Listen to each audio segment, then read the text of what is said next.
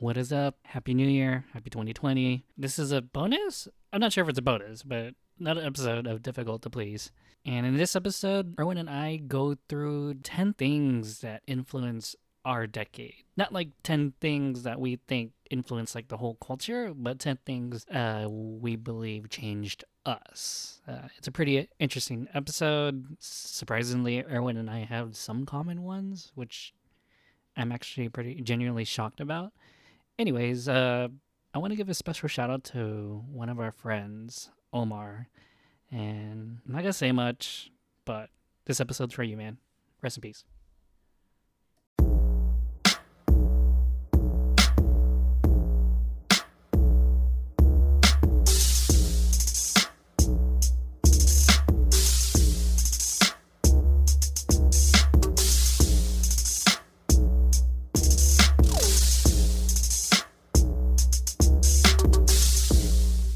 Hey, welcome to episode 24, the bonus episode of the Difficult to Please podcast.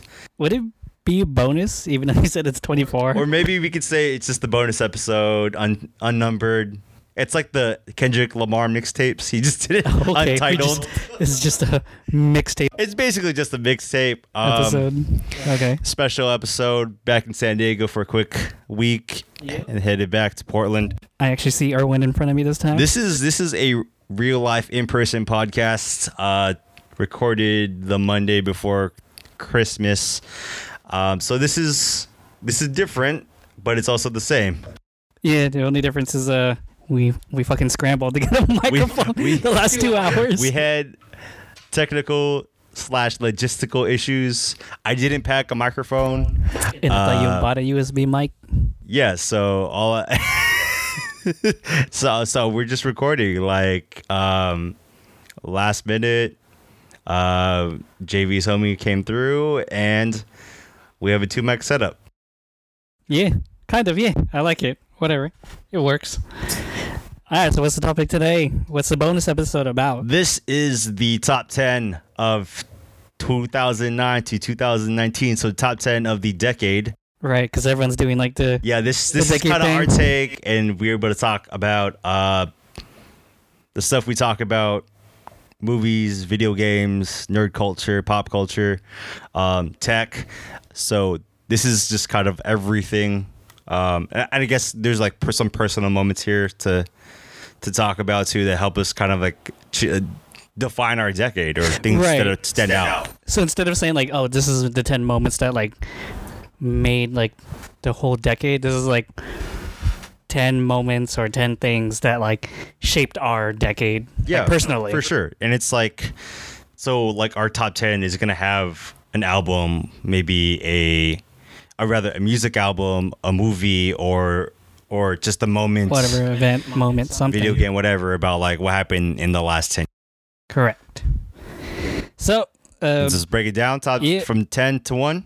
Let's do it. Oh, 10 to 1. I didn't even order mine, but okay. Well, let's just think about it. Okay. My 10 is Overwatch by Blizzard. Why? Just because I play it a lot, and oh shit, you actually play? I still play, but I'm not competitive. But I think as a cultural marker is like that's besides Fortnite, that's one of the few video games that have like an organized esports league. There's people who are playing it. I mean, Blizzard makes these really addictive games for different parts of like the countries of the world. So it's like first person shooter with, I forgot the genre. It was like first person ability shooter or some shit like that. So it's like very like heroes and stuff like that. Yeah, it's not just like Call of Duty shoot. It's like, okay, strategize a little bit better. And with the team, the character, the avatar is different. There's a whole like synergy and kind of like there you have to play as a team or else you fail. Are you getting Overwatch 2 by any chance? Possibly. Interesting. I said I was not going to get Call of Duty, but I ended up getting Call of Duty, so. Are you playing with the boys? Yeah. Playing with the boys, maybe the boys. I'll just randomly log on my PS4 and I'll see like, oh, Jordan Oliver playing Call of Duty. I wonder who else is on that thing. And I guess mine, my bottom 10 I'm gonna start with New Orleans. New Orleans. for? I forgot. Is it like Was it someone's bachelor party? no someone's birthday?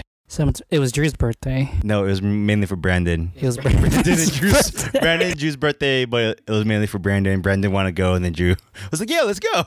Yeah, because I remember I didn't end up hanging out with you guys as much. I was with like the older crowd in that one, the older Buddha crowd. Yeah. So why New Orleans? Because I think New Orleans was what actually propelled me into like the foodie scene. Like I was like okay with food, but I think it was after like that moment I started to appreciate like food culture more, and that like propelled me into eating like just trying out new foods, and that like launched it for me. Like that was the thing that made me log on Thrillist every day, looked at different websites for like new hot restaurants and stuff like that. Like I used to be really, really about that. Like I think because of New Orleans, I ended up going to Momofuku. That's interesting. Yeah, that's like, really interesting. Yeah, like when I went to New York the first time, this is pre-New Orleans, like getting a Momofuku cookies was like kind of like a second. I was like, oh, it's good. It was never like my idea, like the plan. But now after New Orleans, Momofuku became like the destination. Yeah, I mean, I agree that New Orleans is a very like, I don't say creative. It's a very like foods driven city. Like that's something you can experience, and that's totally like that cuisine is very specific to Louisiana to New Orleans. Yeah. So it's like there's not another place in the like US that has that kind of like the Cajun spice influence. Yeah, that was nuts. Like that like just opened my flavor palette to like new shit. Yeah, because you were not really eating spicy food. I wasn't eating spicy foods at all. I was like, talk about mild sauce is spicy to me. And then just like base level ramen, like that was like, you were getting spicy ramen. Now I can eat like Satan's Kiss sauce from like for Ritos now or something. Yep. Yeah. All right. So that's it. Next one. Number 9. We're knocking this shit out.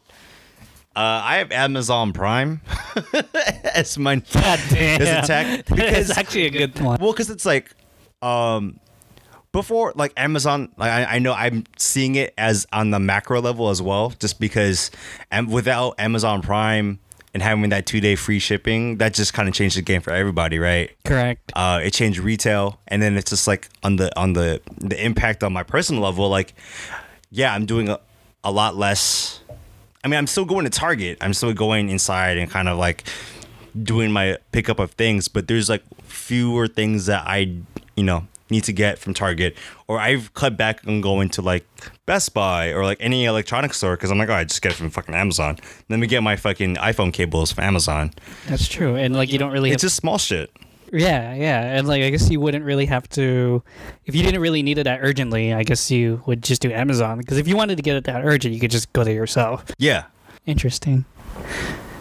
Number 9. Mine is the Black Panther soundtrack from the soundtrack, 2018. not the movie itself, just the soundtrack. Yeah, I think that was like, because I'm trying to think like what last album, like what movie soundtrack like affected you, or just any sound, like any album, anything that like affected me, and like all of them are like pre 2009, like they're all 2008 or younger. Because it's like, oh shit, like even like 808s and Heartbreak was like 2008 or something 2008, like that. 2009, yeah. So I was like, barely. Yeah, so the last album that I actually listened to like back to front consistently was the Black Panther soundtrack. I thought it was like one of the best like albums I heard, because it was so creative. Yeah, because Kendrick Lamar was that was basically a Kendrick Lamar mixtape that he just threw a bunch of like his homies on. Like, no, it was a good nuts. It was a very good soundtrack album. I think when you watch Black Panther, like when you start hearing those kind of beats and the actual music being played in the movie, you're like, you feel it. It was sick. Yeah, no, definitely. And like All the Stars was like one of the best songs I've heard in all of 2018, for sure. I think that song All the Stars with SZA, that kind of like, that I don't want to say like broke her career, but that got her more like got more a lot popular. of attention. Yeah, I was like, who is she? Yeah, SZA. Yeah, for sure. All right, number 7. Number 8. You're number 8. No, you're 7. What the fuck? I'm the one drinking, not you. No, you said 7. Yeah, I said 7. I'm number 8. Yeah. 10 was Overwatch. 9 was Prime. my 8. Oh my god, yeah, you're right. You're right. I'm stupid. It's like, I try to blame you. That was tight. All right, what's your number 8? Number 8 is Star Wars Rogue One. Fuck. Yeah, you're right. That was Just okay. because like that movie was like the first And side only- story. No, it's not a side story. Just Yeah. kidding. But it was one of the first movies that was a Star Wars in the Star Wars universe, but it wasn't The directly. Skywalkers. Yeah. And because when Disney bought the franchise for the rights from George Lucas, there was always the talks of in development of like they wanted to do a Seven Samurai type story, but for Star Wars. And I was like, oh shit! Like I love. How would that be? Yeah, I and love Rogue One was Akira Kurosawa's advanced. Seven Samurai. I was like, oh, how does that play out in the Star Wars universe? And then you have this kind of like, it's not necessarily to a T, Seven Samurai, But it's still pretty. but it's the characters kind of resemble that like band of misfits trying to do this one thing. Right. So I think that storytelling was really innovative for the franchise because it was not about the Skywalkers. It was just about this one blip plot hole that was that was missed in Star Wars, the original Star Wars. So it's like, Correct. oh yeah, this movie takes care of that one blip, and it's like, oh, okay. And that movie also had a lot of references to the Star Wars TV series, like the animated TV series. Yeah, the Clone Wars. Yeah, and Rebels too, I think. Oh yeah, Rebels too. And in my opinion, I think that's like the best of the new movies. I haven't seen Rise of Skywalker Oh, that's yet, right. but I will. Okay. I will within the 2 weeks. Correct. Number 8, JV. Your number 8. My number 8. Okay, so my number 8 has to be traveling to Tokyo. Tokyo. Yeah, Wow. is that what When was this? What year? I don't know, 2015, I think, something like that. Yeah, and I went on that trip by myself, and I told you stories about it. I had a Yeah. Mr. Bob Harris Yeah. moment, party with like random people. I got lost in like a city that didn't really speak English and stuff, and it was nuts. Like it changed. Like I guess it made me more independent. It made me less scared to take more risks and stuff like that. So that's why I really liked it. I mean, it made me like, yeah, I traveled to Korea by myself right after and whatnot. So yeah, it was sick. It was a life changer, and it propelled me, gave me self-confidence. Well, because it's also like, because you're like so into like gaming and anime, it's like just you And that being like too. fucking immersed into like the culture, that Right. kind of like you see that Like, shit. Yeah. Like this is the land of my my hobbies and Yeah, this is interests. like, yeah, and it's not like I mean, it's main. I don't want to say it's main. Yeah, it's mainstream. Like, there's it's a different vibe versus here in the United States. Obviously, it's Yeah. like it's a niche thing. It's niche and it's very limited. I agree. I definitely agree. All right, my number 7, anime series Steins Gate. Oh, 2012. Yeah. JV put this put me onto this, just because the way that they scientifically talked about time and like time space and timelines, like that's the most accurate, like I think, storytelling, or rather of approach of storytelling through time, time travel. I was so hyped on Steins Gate when it was like coming out. Yeah, it was really good because like there's things that it addressed in a very like serious way, and like how would you go about changing a moment in your life, but like how does that even be remotely possible? Yeah, because they talked, and they had like a lot of good references to like past, like it's probably one of the better time traveling stories out There was there. a lot of science in that, a lot of facts. And like they made references to the DeLorean on it too. Like it just gave a lot. Like it was really well researched and written, and the story delivery was It actually was like, really good. definitely one of the few smart animes. Right. I guess I would say that's one of my top 10. So Is that your number 7, or is that your? I'll say that's my number 7 too. Is that yeah. honorable mention? No, because I was really hyped on it. I was really, really big on it. So I'll say that's my number 7 too. So I guess let me do a 6. Do a 6 then. I guess I'll say, have you ever heard of the game Bloodborne? No. It was a 2015 game, and I just recently played it, and I finished it, and it is like probably the best video game I've played, just because it was a super hard game. It's one of those games where like you die, like you're gonna die in that game, and you just have to keep retrying.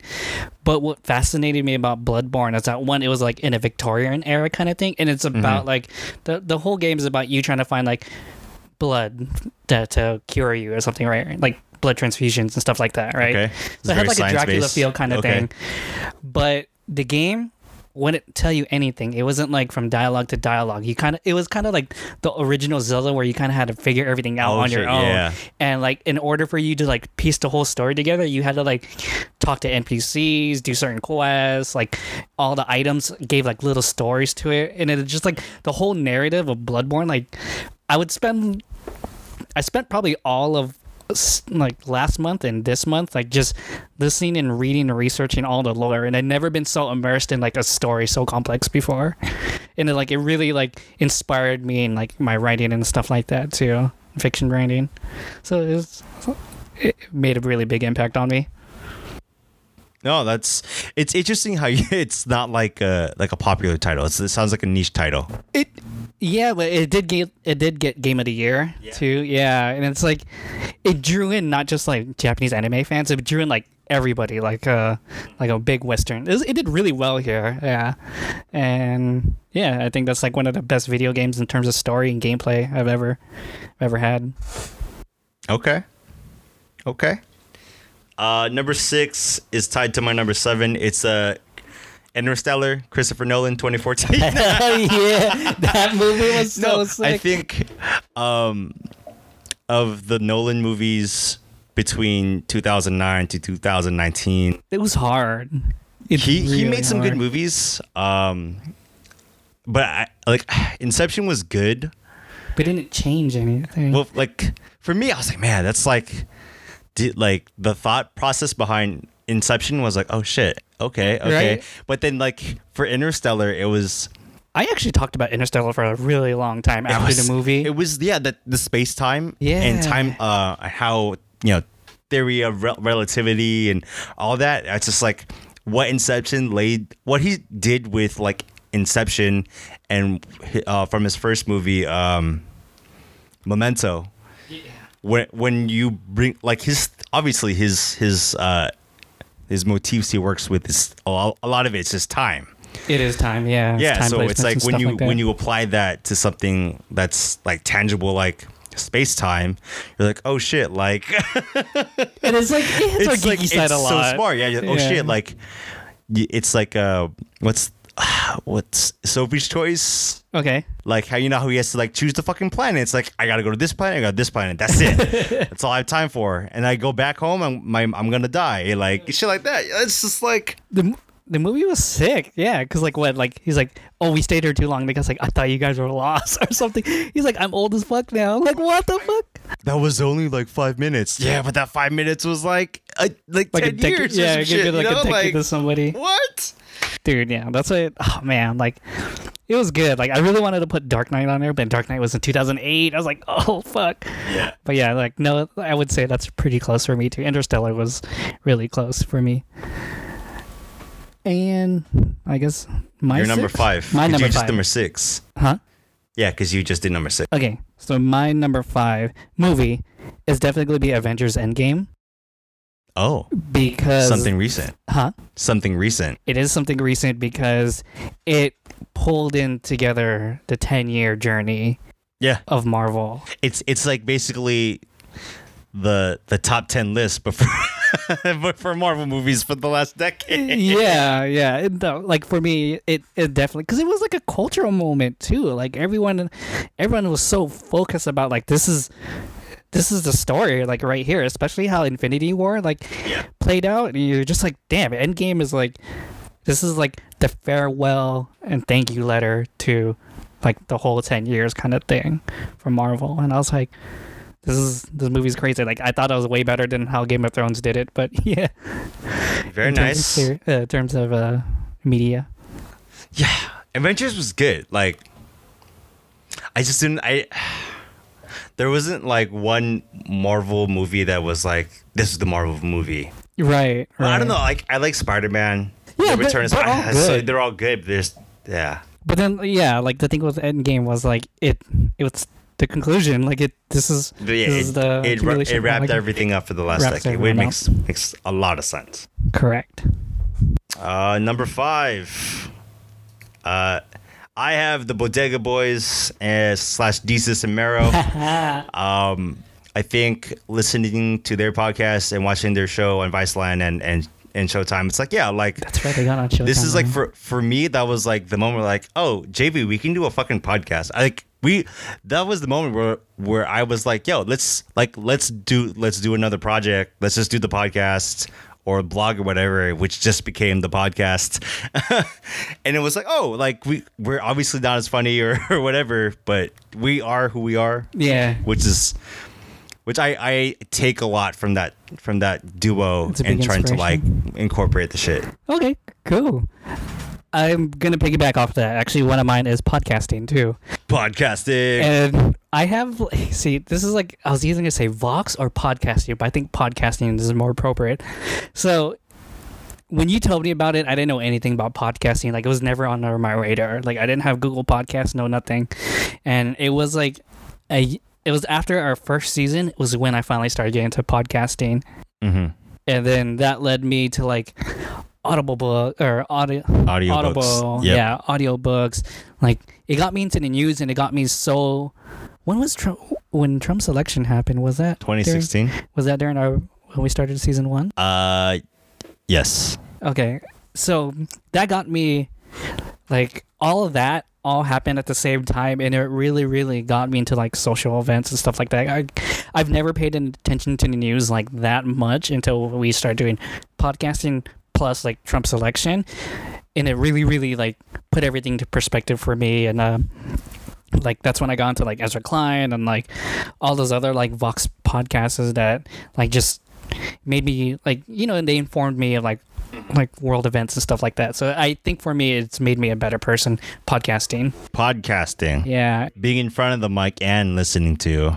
I like listening to it. I wish I was better at being in front of it, but yeah, like I'm trying to get better. Like just trying to be loose. The growth. Our growth was like. Oh my god! Compared to our first episode, yeah, it's we've got the growth. It's there, yeah. I can listen to our more recent episodes compared to our first ones. Yeah, from right now, it's been more polished. We also appreciate you all for sticking around. Oh hell yeah! Our 5 listeners. 5 listeners. It's we like love Brangel, you. Rona. What's up, guys? Some of my friends listen from every now and then. I'll listen. My number 4, I have Frank Ocean, Channel Orange from 2012.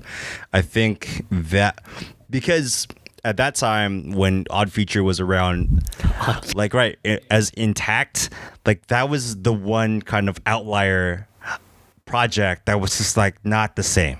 Correct. Yeah. Like and like Tyler Earl shit was very like misogynistic. It was very like violent. Dark. Yeah. Yeah, it's very dark. Their shit was. What would they call like horrorcore or something? Yeah. That was like the vibe. But then you get like Frank Ocean. He was like doing like soulful R&B type shit, and it was like this is not the same as like the rest of the Odd Future. Yeah. So for me, it was like that was kind of like my intro to like Odd Future, because I didn't fuck with Odd Future because I didn't like any of their music from the beginning. Like that shit didn't like connect with me. Right. And then like obviously like Tyler and Earl and Sid the Kid and Internet, they've had the like career change a lot of it, right? Oh, yeah, and he grew up too, and so it's like I listen to like Tyler's more like recent projects, and I feel more connected to him artistically now than when he first came out with Odd Future. Yeah, he was like an angry kid back then. Just because Channel Orange was like that kind of like gateway, like oh yeah, this is not like. This is not like the OG art. Was Odd Future one of those groups where it made you go like, man, this rap music's weird? Like Yes. these kids are like these are weird rapping kids, kind of. Yeah, just because like it was. Not 90s. No, it's not just 90s. It's Or just early like the way 2000s. that their lyrics was just not like, I was like, what the fuck kind of moment. Like I don't really care for this shit. Right. Everyone was hyped about like, you know, the first time they Tyler played at on Jimmy Fallon, and I was like, I don't get it, but okay, like this is, I guess. And that was like before the SoundCloud rapper kind of thing, huh? Yeah, that was right before, so it's just like rappers who wear Supreme, like the kids that like just live Skated. in LA and Yeah. skate. They were suburban kids too, right? They were suburban kids. I don't know. Oh, okay. I can't say that for sure. Got it. All right, JV, you're number 4. It's an anime. Another one. It's called Shirobako. It's an anime about producing an anime. Oh yeah, you showed a few episodes of that to Dude, me. it's very. Go ahead. It's an anime about work, and it just like shows like the story follows an associate producer about her like meeting deadlines and stuff like that, and like all the drama she goes with, and like it's about her 4 friends who are trying to make it into the industry, and like some of them, like one of them was a waiter because she couldn't like get jobs, and then like when she lands her first role, like it was like one of the few times I actually cried during an anime.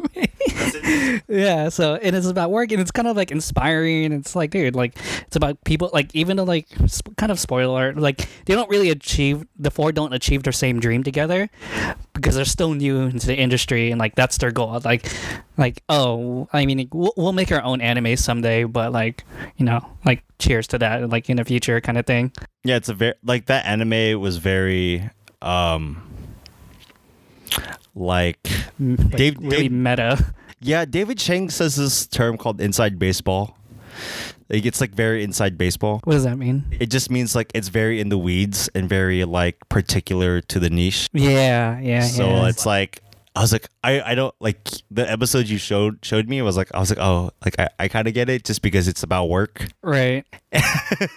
And just like the idea of meeting deadlines and the workflow of like an art department trying to make an anime. It's like that one movie that documented Hayao Miyazaki.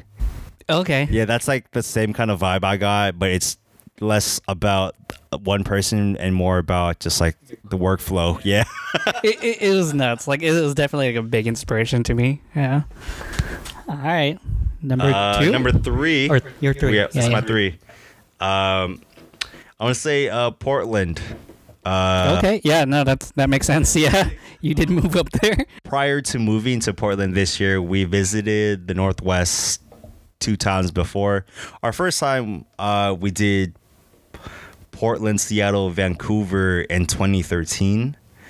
And when we visited Portland then, we were just like, This is the city. this is like a really cool city. Like it just feels a lot like small town. It doesn't feel like a It felt big right ass to you? city. Yeah, it felt like this is something we can do. And then like, you know, after, because we did Portland first, and drove up to Seattle, and we, you know, stayed in Seattle for a few days. And we're like, okay, like there's obviously a lot of rain between the 2 cities, but it just, the big city of Seattle is like that's when I started to like, oh yeah, that's like, Seattle's dope. I love Seattle. It's just that LA comparison I get in my brain is like the same. Okay, so it's like LA to Seattle, then Portland to what? San Diego, more like it. The vibe. Okay. And then you know, we went back to Portland. Shit, I want to say like 2 years ago in 2017. So yeah, we were like, oh yeah, I think Portland's like a really cool city, and we just kind of planted the seed for us to like possibly be our next hometown. So we're like, oh yeah, and like those trips and the amount of like I don't want to say future planning, but like the ideation of like living somewhere that wasn't San Diego was like, if there was a place that we can go and kind of like work and actually raise a family, like, oh yeah, I think we can do this in Portland. Interesting. Okay, so you guys had just had that feeling like it's Portland. Yeah, more, and then like, yeah, it It was more. It was either the Northwest or Hawaii, and it's like I'm not gonna work in Hawaii. I know. I remember like a few years ago, you guys were saying, like, "Yeah, we're thinking about moving to Hawaii." I'm like, "Oh, you guys are gonna move to Hawaii?" Then when you guys told me Portland, I was like, "Oh shit, they changed it." That's Okay. not. Yeah, it's just obviously it just was not in the cards. Just because like I really wouldn't know what to work for And or on in Hawaii. I'm like shit. Just the job prospects weren't as you're high. like, wedding's good enough. Yeah, wedding's good enough, and being able to travel still on a flight, that's fine. Got it. All right, JV number 3. Oh, you're on 2. Okay, got you. Mine's gonna be the iPhone 4. iPhone 4 cracks the top 2. Because that was like the first smartphone I ever bought too, and for me, it was like the best smartphone. The iPhone 4 was very solid design. Yeah, like it was beautiful. It was like the greatest phone, and like it was still small. Like I could actually still use it with one hand, and it did everything. It really was like it was everything I wanted in a smartphone. It was just like the browser, the iPod, and that's it. Like, that's all I needed was a browser and iPod. Because like I was never one for apps, even though I heard like the beer app was like the most downloaded app during that time. But yeah, that's Time, man. Do you remember that app? No, I don't. So it was like the app where it would fill up and you would do this. Oh shit! you would drink it and it would- yeah. Yep. Now I remember. That was the most downloaded app at that time. That was stupid. Yeah, it was so stupid. But yeah, like the iPhone 4 was like perfect for me. Just it did everything, man. It connected me to it. It made me realize that I am always on the internet now. That was when I knew. And Oh, that was that before your your Sony Xperia phone? Or is that correct. after? Yeah. So the iPhone 4 was actually my first smartphone. And then you bought And I started going to Sony's Sony and stuff like that. Xperia. Yeah. Yep. I was like, yeah, I'm gonna go bigger. Boom! And then it's like the PSP out the pocket. And you're Yeah, like, we "This is remember too that. big. We This is too remember big. I gotta go that. back down. I gotta go back down. Now I'm like the type of person who barely uses his like smartphone. That's in mine. All right. Number 2. I have Kendrick Lamar's "To Pimp a Butterfly." Oh, okay. Yeah, I that's thought you were like- thinking about Good Kid, Mad City. I was, and honestly, like when it comes to his projects for the decade, I'm like, dude, I felt something about like "To Pimp a Butterfly" when it first came out, and I just have that same. It was a huge narrative. The whole album was a huge narrative. Yeah, that was like his storytelling of his own kind of like trauma. Rather, because he does that a lot. Like he fictionalizes a lot with like Good Kid, Mad City, kind of like how like this narrative of like a day in a life. Right. But then like "To Pimp a Butterfly," there's a lot of things that he discusses with this newfound celebrity or whatever, or like his image and what it is now, and then just the hits off the like "To Pimp a Butterfly," even like Yeah, now that I think about like it. "All Right," Ken Kunta, Yeah, now that I think about it, like a lot of those songs. "I on that Love album, Myself." I like actually more songs from that album than I did on Good Kid, Mad City, for sure. I could see that. Yeah, just like that was one of the few albums this decade that I can do front to back. And I remember in that album too that he did a like an interview with Tupac. Yes. You remember that album? Yes. That was like a sick. That was like track. one of the like the last songs, or it was like a hidden track. Yeah, that shit was that shit was tight. That was good. Yeah, I remember that. All right, my Number one. My number one's definitely Anime Expo. My first going to Anime Expo. What year was that? Fuck, it's probably been almost a decade. It has to be like 2010. Okay. I believe it's 2010. Yeah, it was when I actually had money for the first time, and I was like, I want to know what everyone's doing. And I go up there. I'm not sure if I went with Rona and Brandon the first time. Or I went by myself. I think I went by myself. I think you soloed, and then next year. Then I think Rona came with me. I'm not sure if you went with me. No, I don't think you've ever I went. went one year. I just You don't know which you did. one We year. went in that shoddy ass hotel. I remember now. It was like us three in like one shoddy ass bed. I remember that now. Yeah, because we only had the 1 day pass. Yeah, that's all I remember. And I was there for 3 days, and you guys just came up for that. We're just gonna stay for 1 hour and just dip. I remember that. Yeah. Okay, so Anime Expo is like my crux in life. It's the thing that drives me every day. Like it really made me like accept like nerdism, like to be open about it. Because I used to like be like kind of, like being a nerd back then wasn't cool. Yeah, now it's like okay to be a nerd, but back then you still had to deal with like, oh, don't fuck with him. He's kind of a nerdy kid. But now, yeah. So yeah, then after that, I was like, fuck it, man. I'm just gonna be a nerd. There's like tens and thousands of people who are like have the Just same kinda interest. be- Yeah, they the just same fucking interest. embrace it, dude. Yeah, and I was like, yeah, I'm just gonna embrace it, and then that propelled me to like pursuing art more and like writing, and like even now, it's still like the biggest influence on my life. So that's why I think Anime Expo, being a real nerd, or being my like true self to my nerdiness is like it's how to say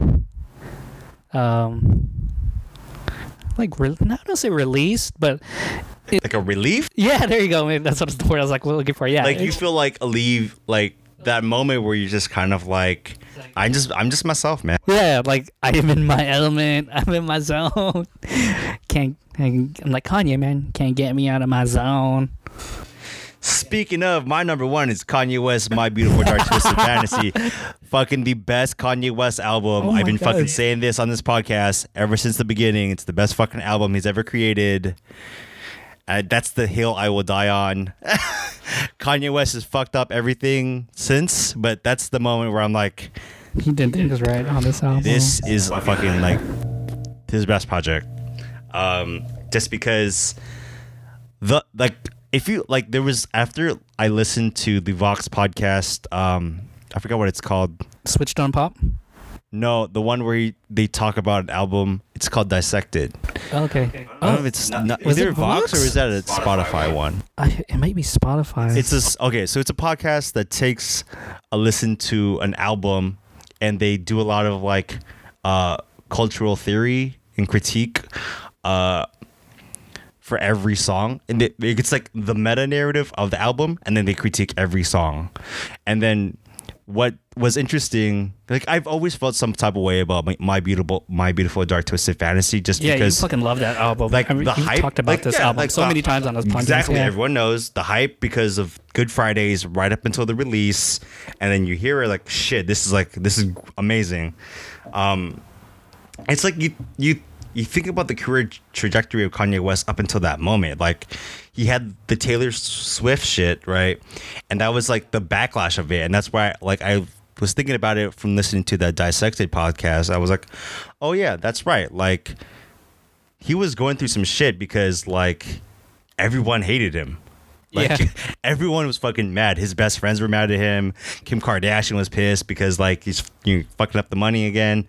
And Jay-Z was mad at him Yeah, too, like, right? it was Yeah. just like a weird cultural moment, and Kanye West just happened to be the scapegoat.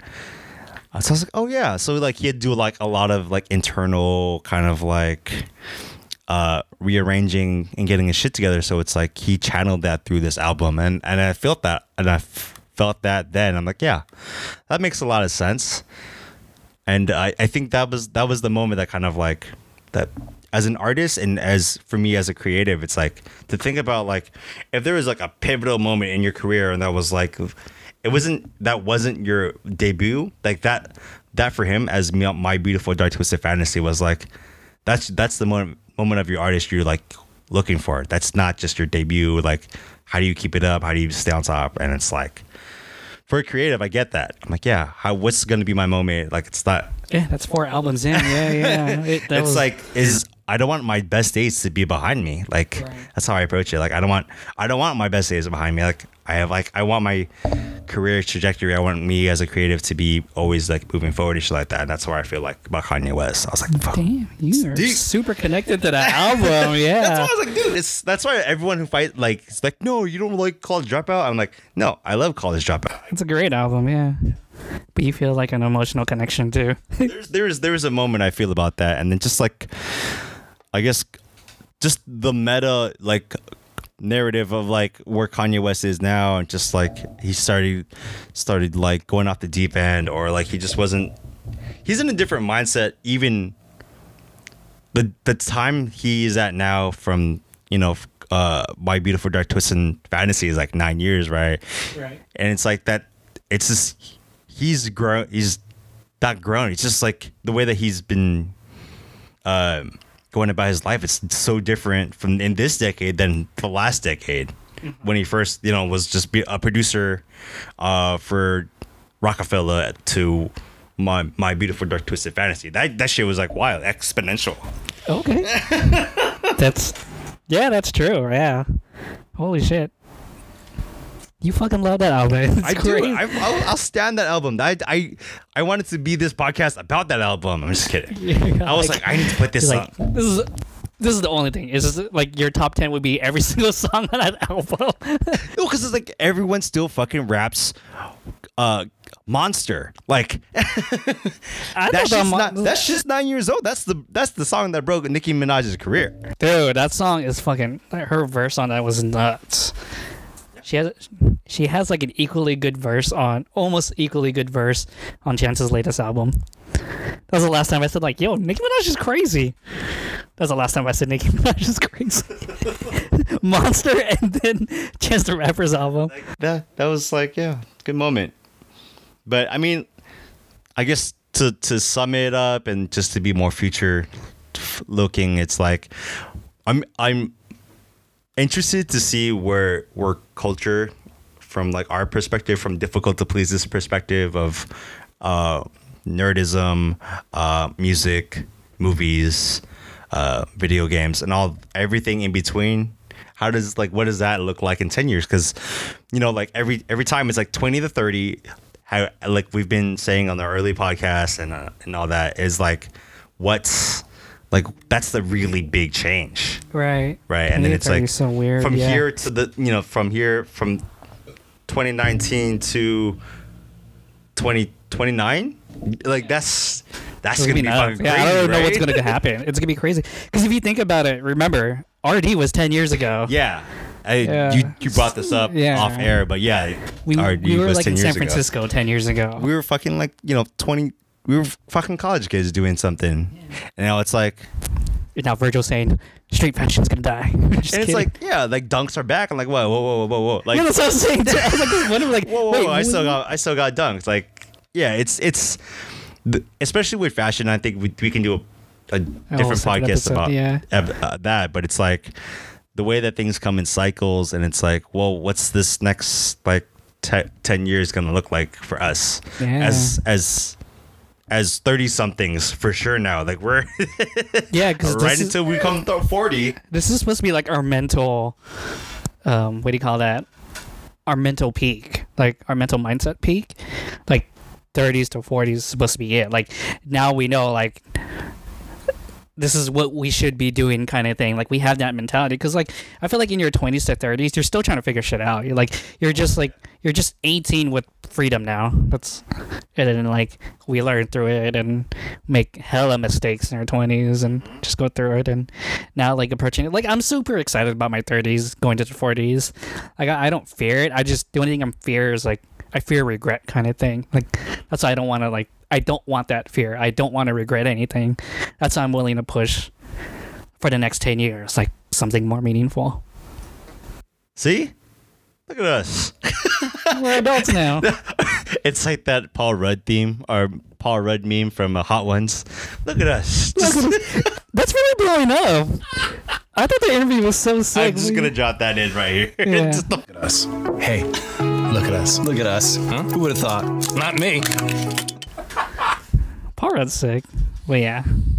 All right, man. This is the last episode of 2019. Yeah, we'll start doing our regular episodes again. Regular remote podcasts. Right, remote Portland, podcast. San Diego. Yeah. And then this is to 2020. This is to the next decade, man. Get it. Let's get this bread. Let's get this bread, yeah. Let's get these dreams. Let's Gary V this shit. Gary V challenge. Let's go. I'm just kidding. All right, man. Thanks for listening. Happy holidays. Hopefully we can get this posted like fairly quick too. Yeah, I'm trying to get it. If not, happy 2020. Happy New Year. Happy New Year. Late. Peace.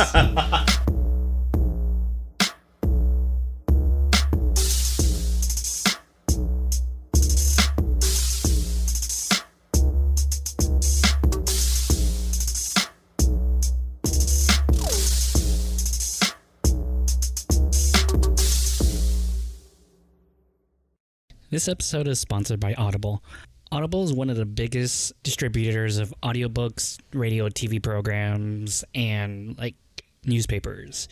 And if you sign up using the link www.audibletrial.com/difficult to please, you can begin your free 30-day trial, which includes an audiobook and 2 Audible originals.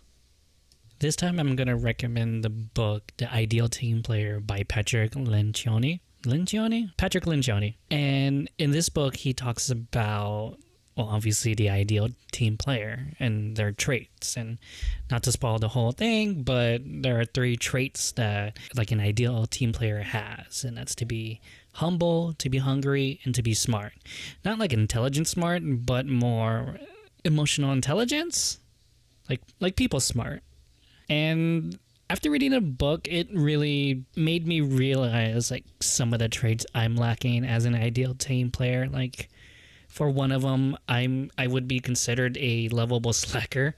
I'm humble and smart, but I'm not hungry. And like those are people who aren't looking for undeserved attention, and they're adept at working, and they still care about the colleagues, but they're just not motivated. Like they have limited passions and stuff like that. And it's a pretty big revealing thing. So check it out. I think it's a good read. And again, the link is audibletrial.com/difficult to please, and to start your free trial. Cancel anytime. All right. Peace.